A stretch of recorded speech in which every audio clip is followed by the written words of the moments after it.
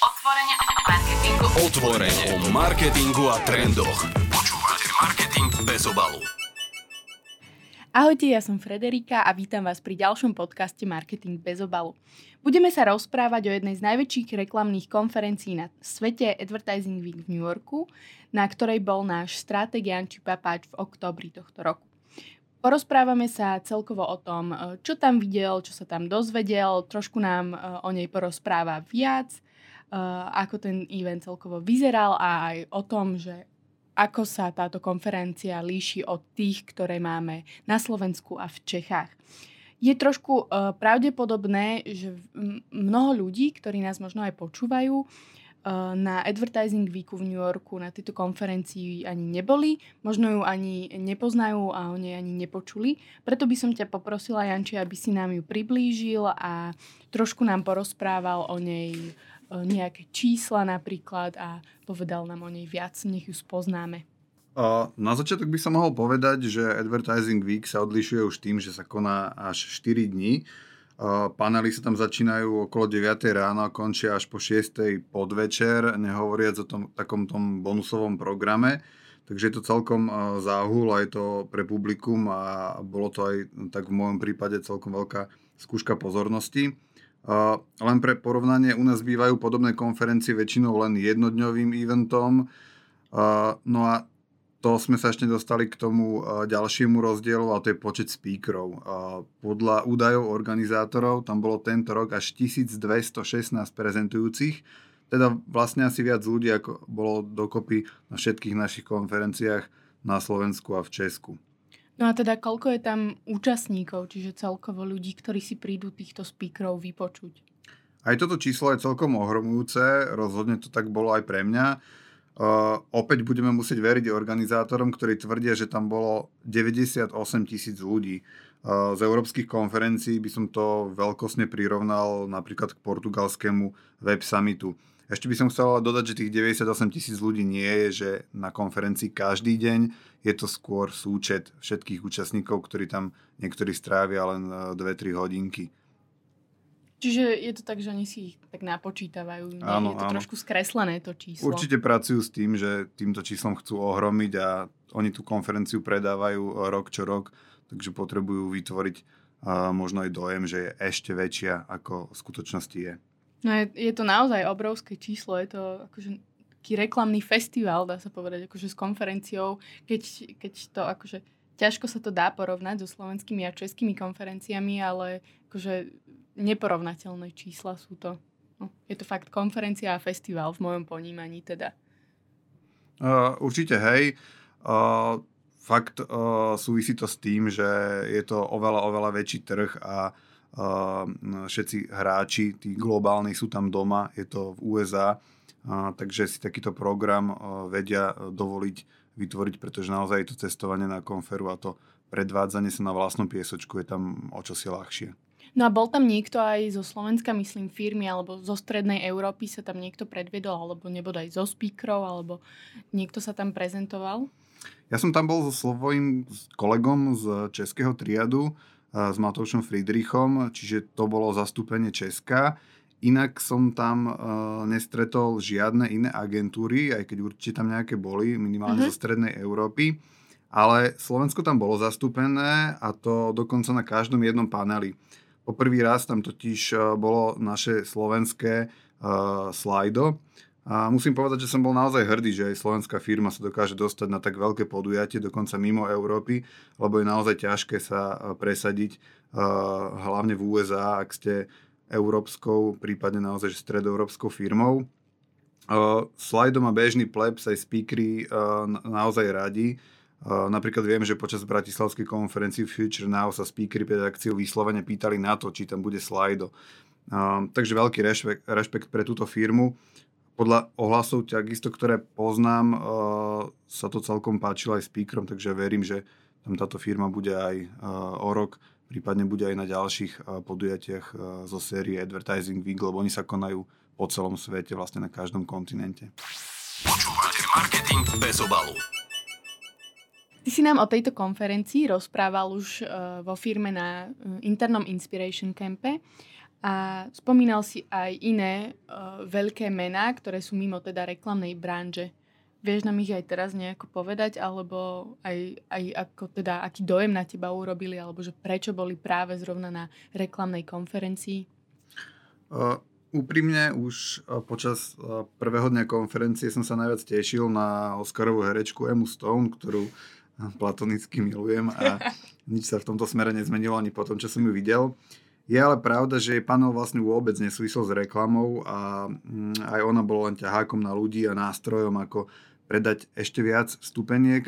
Konkrétne Emma Stone hovorila o problémoch počas jej dospievania s úzkosťou, s tým, ako aj kvôli tomu pomáha jednej organizácii, ktorá rieši práve túto problematiku. Mala tam dokonca aj svoju mamu hneď v prvom rade, takže vždy, keď niečo povedala, tak si overovala tie informácie, či to tak bolo naozaj so svojou mamou. Bolo to celkom milé.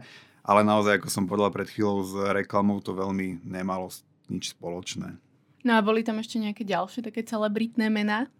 Skvelý bol Will Smith. To je človek, ktorý je celkom častým hosťom na takýchto konferách. Viem, že bol aj v Cannes Lion alebo na podobných konferenciách. Ale jeho panel mal oveľa bližšie k nejakej reklame. Hovoril totiž o tom, ako vystúpil zo svojej komfortnej zóny a na staré kolena, teda presne pred 50-kou sa stal youtuberom. Celkom mu to ide. Momentálne má už viac ako 3,5 milióna subscriberov. No a napríklad až po konferencii som sa dozvedel, že tam bol David Schwimmer, teda Ross z Priateľov. Ten je známy aj vďaka oceňovanej reklame na Skittles, ktorá síce stála obrovský budget, no napokon ju pustili len jednému človeku a práve okolo nej vystavali celú kampaň. Ľudia, ktorí sa hýbu okolo reklamy a okolo tej svetovej reklamy, určite túto reklamu veľmi dobre poznajú. Boli tam aj ľudia, ktorí túto reklamu vytvárali.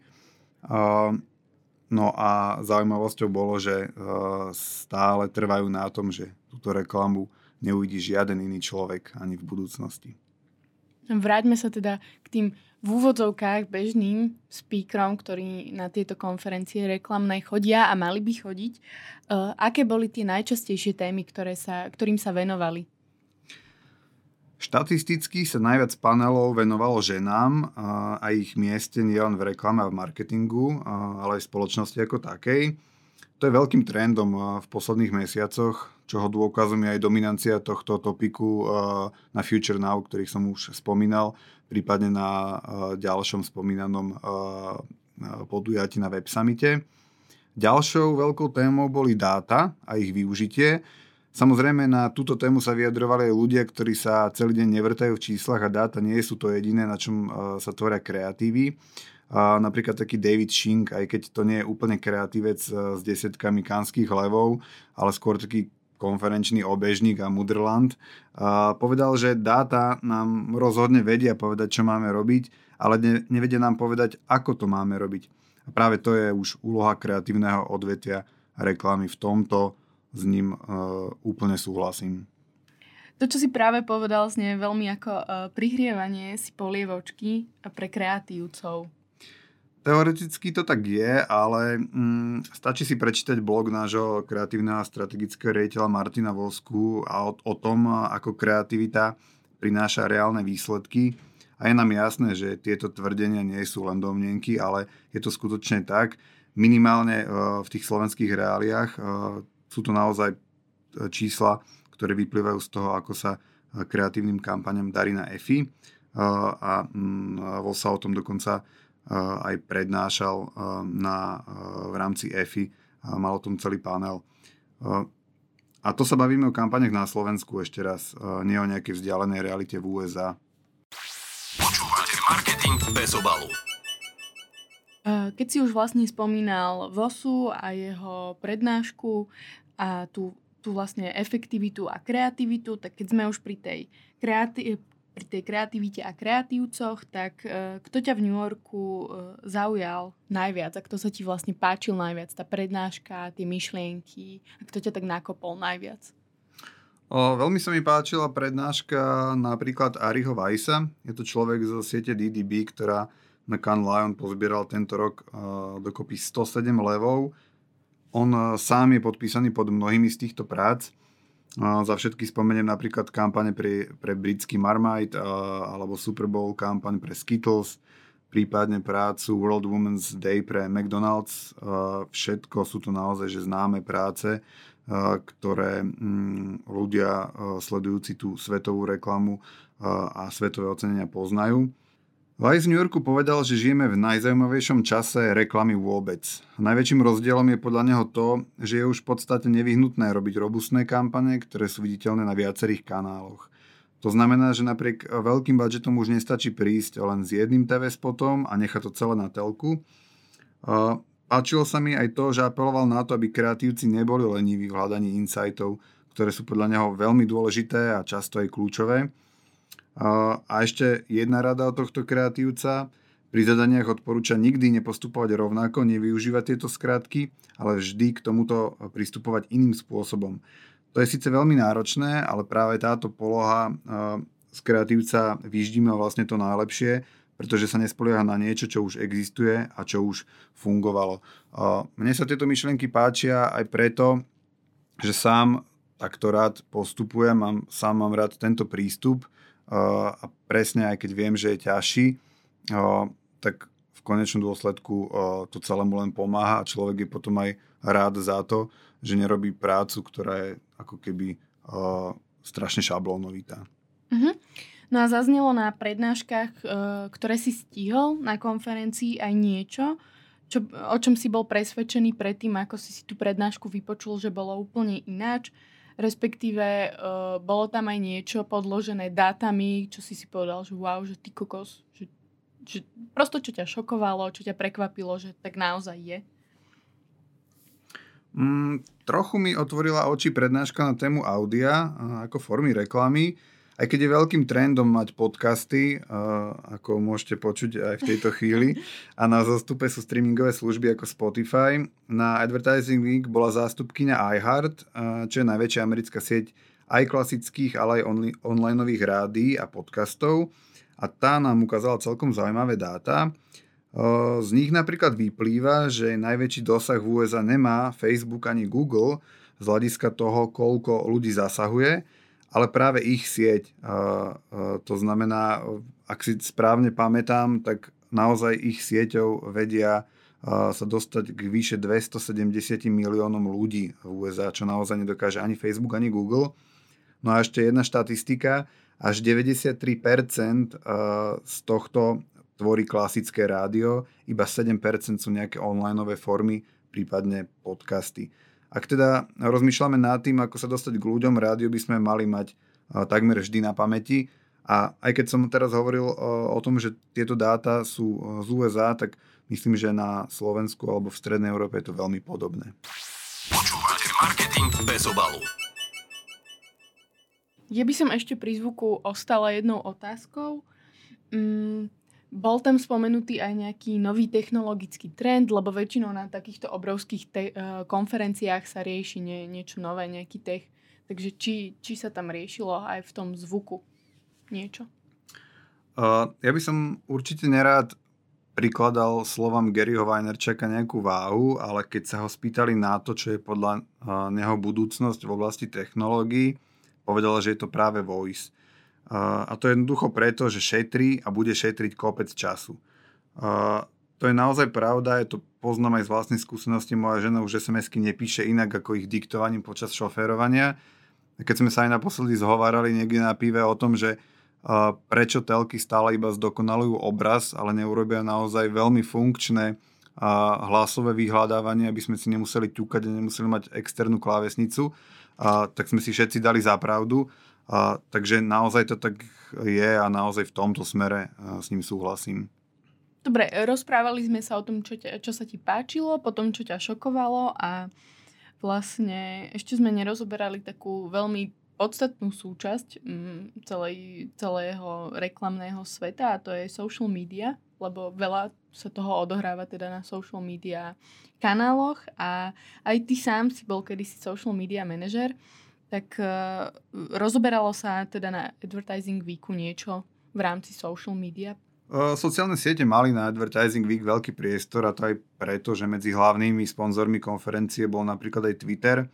Ten však, ako vieme, na Slovensku nikdy nebol veľkou sieťou, takže aj ja som skôr vyhľadával niečo zaujímavé z Facebooku, YouTube alebo Instagramu. Jim Squires, jeden z hlavných predstaviteľov Instagramu, napríklad priniesol zaujímavú štatistiku o otáčaní, respektíve skôr o neotáčaní mobilov, smartfónov. Podľa jeho údajov totiž až 72% ľudí neotáča svoj mobil, aby si pozrelo video na šírku. To znamená, že ak ako kreatívci predpokladáte, že ľudia to predsa otočia, tak 3/4 z nich to jednoducho neurobia a radšej prejdú na iný content. Čiže takáto zaujímavosť zo sveta Instagramu, Facebooku a YouTube, na ktorú treba naozaj myslieť. No a tak akože teda ľudský, ty napríklad otáčaš ten telefón alebo nie? Lebo ja som presne z toho, že ja nie. Presne to som si hovorila aj ja, keď som sa tam bavil potom s ľuďmi, že naozaj to tak je. Naozaj, ak sa mi zobrazí reklama alebo akýkoľvek content, pri ktorom si musím otočiť telefón, tak to radšej skipnem. Čiže hneď ako keby sa mi táto štatistika potvrdila na takých príkladoch ľudí z môjho okolia. Počúvate Marketing bez obalu. No super, tak si nám akože porozprával dosť toho a ja by som ťa ešte chcela poprosiť, aby si nám to tak nejak zhrnul vo všeobecnosti a povedal nejaké hlavné take-outy, ktoré si odniesol, ktoré ti konferencia teda priniesla a hlavne, aby si možno trošku skúsil načať to porovnanie medzi slovenskými konferenciami a konferenciou v New Yorku. Keďže som trochu čakal túto otázku, tak som si to vlastne aj spísal do niekoľkých bodov. A tým prvým, o ktorom asi môžeme tvrdiť, že sa na ňom marketéri zhodli, je, že na autenticite značiek záleží viac ako kedykoľvek predtým. Príkladom je komunikácia značky Wendy's, ktorá by si zaslúžila naozaj vlastný podcast. A ak máte naozaj čas, tak si to naštudujte, pozrite tie príklady. Wendy's vie byť drzá, vie byť nápomocná, prináša vlastný originálny content a na nič sa nehrá. A ľudia ju berú skôr ako kamoša, nejakú značku. Ľudia z Wendy's tam dokonca povedali, že zákazníci, takí skôr mladší, píšu Wendy's, keď potrebujú pomoc s domácou úlohou. Takže do takejto roli sa až dostali. Ja by som ťa ešte stopla, že pre ľudí možno, ktorí si nevedia teraz vybaviť, že čo je vlastne Wendy's, tak čo to je za značku? Wendy's je sieť rýchleho občerstvenia, tradičná značka, ktorá je vlastne desiatky rokov v USA. A je to taká tá malá značka, ktorá má neporovnateľne menší budget a menej prevádzok a tak ďalej ako tí najväčší hráči ako Burger King, KFC alebo McDonald's. Mm-hmm. Tým ďalším takeout číslo 2 možno, je, že sme sa dostali do doby, kedy každý brand musí za niečím stáť. Nestačia teda len impresie a odozdaniu messageu o tom, aké novinky značka má. Nie každý musí zachraňovať svet a nie každý musí riešiť tak vážne veci ako Nike alebo napríklad Absolutka v našom prípade z nedávnej kampane. No, každá značka by si mala nájsť tému, ktorú bude riešiť, pretože bezpohlavné a nič nehovoriace brandy živoria a bude to s nimi len horšie. Na Advertising Week k tomu boli aj nejaké konkrétne údaje, to znamená, naozaj tam ukazovali značky, ktoré takto len vo všeobecnosti komunikovali, že sa im darí horšie a naopak značky, ktoré sa k niečomu hocej kontroverznému vyjadrovali, a tak sú na vzostupe. Ešte posledným takeoutom, ktorý som si tak akože vypísal, zhrnul, je, že bez ohľadu na to, aké platformy vznikajú, aké sociálne siete používame, je práve storytelling to, čo stále rozhoduje. Nové placementy nemáme využívať len preto, že existujú, ale preto, že na nich máme čo povedať. My samozrejme, ak Facebook alebo Instagram zverejní nejakú novinku, nejaký formát, tak môžeme niečo spraviť, aby sme ukázali, že sa to dá, ale postaviť na tom celú nejakú kampaň alebo celý nejaký odkaz bez toho, aby to malo naozaj zmysel, nie je možné. No a aký vidíš najväčší rozdiel, respektíve možno v čom ti prídu lepšie tie naše slovenské a české konferencie, ktoré sú predsa len pre viac ľudí v našich reklamných agentúrach tuto na Slovensku dostupnejšie? Áno, je to tak, že po návrate som si určite nepovedal, že táto konferencia je výrazne lepšia, alebo dokonca aj lepšia ako tie, ktoré máme tu u nás. Okrem Future Now, ktoré som niekoľkokrát spomenul, určite aj tie konferencie typu Marketing Festival alebo konferencia Zlatého klinca sú oveľa lepšie v tom, že sa tam oveľa viac pracuje s dátami ukázanými v nejakých konkrétnych prezentáciách. Len taká zaujímavosť, na Advertising Week 99% speakerov nemá žiadnu prezentáciu, čiže ak má nejaké dáta, tak ich hovorí z hlavy. Zároveň drvivá väčšina panelov funguje tak, že tam prídu 4 alebo 5 speakery a zhovárajú sa na nejakú tému a tie reči sú často generické a často to vyzerá tak, že si vlastne nič nepripravili a že veľmi improvizujú.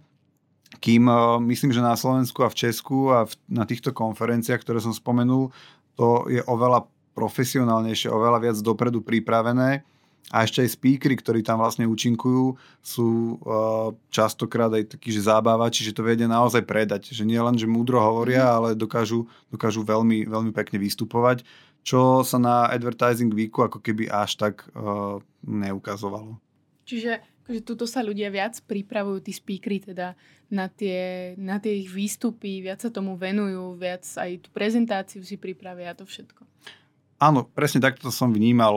Na Advertising Week majú naozaj veľa ľudí, ale tá kvantita je niekedy na úkor kvality. Oni si to skôr hrajú na to, že ak tam pozvú dostatočne veľký počet ľudí, dostatočne veľký počet významných ľudí z najväčších spoločností, tak snáď niečo rozumné aj povedia. A je to tak, ale naozaj človek musí byť trpezlivý, veľa počúvať a stráviť v podstate desiatky hodín, aby sa niečo konkrétne a niečo rukolapné dozvedel.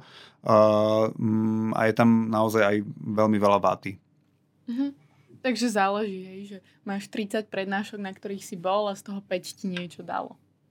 Dalo by si to tak aj povedať, kým na Slovensku je tých prednášok na nejaké konkrétnej konfere, povedzme, že 6-7, ale minimálne polovica z nich je naozaj prínosná. Tak ale každý druh konferencie, či už takáto veľká, alebo taká tá menšia, ako to nazvem, má niečo do seba. Ja ti ďakujem, že si nám o nej porozprával a dúfam, že sa teda budeme počuť aj na budúce. Vám ďakujem, že ste nás počúvali a že si nás zapnete teda pri nejakej ďalšej časti a možno nám znova Janči niečo porozpráva. Ak by ste chceli niečo vedieť ešte o Advertising Weeku v New Yorku, tak si môžete niečo prečítať aj na našom blogu, alebo si pozrieť na našom Instagrame ešte v highlightoch storička, ktoré Janči poctivo robil. Tak ďakujem ešte aj ja za seba a za počúvanie a tak vidíme sa a počujeme hlavne pri ďalšom podcaste. Ahojte.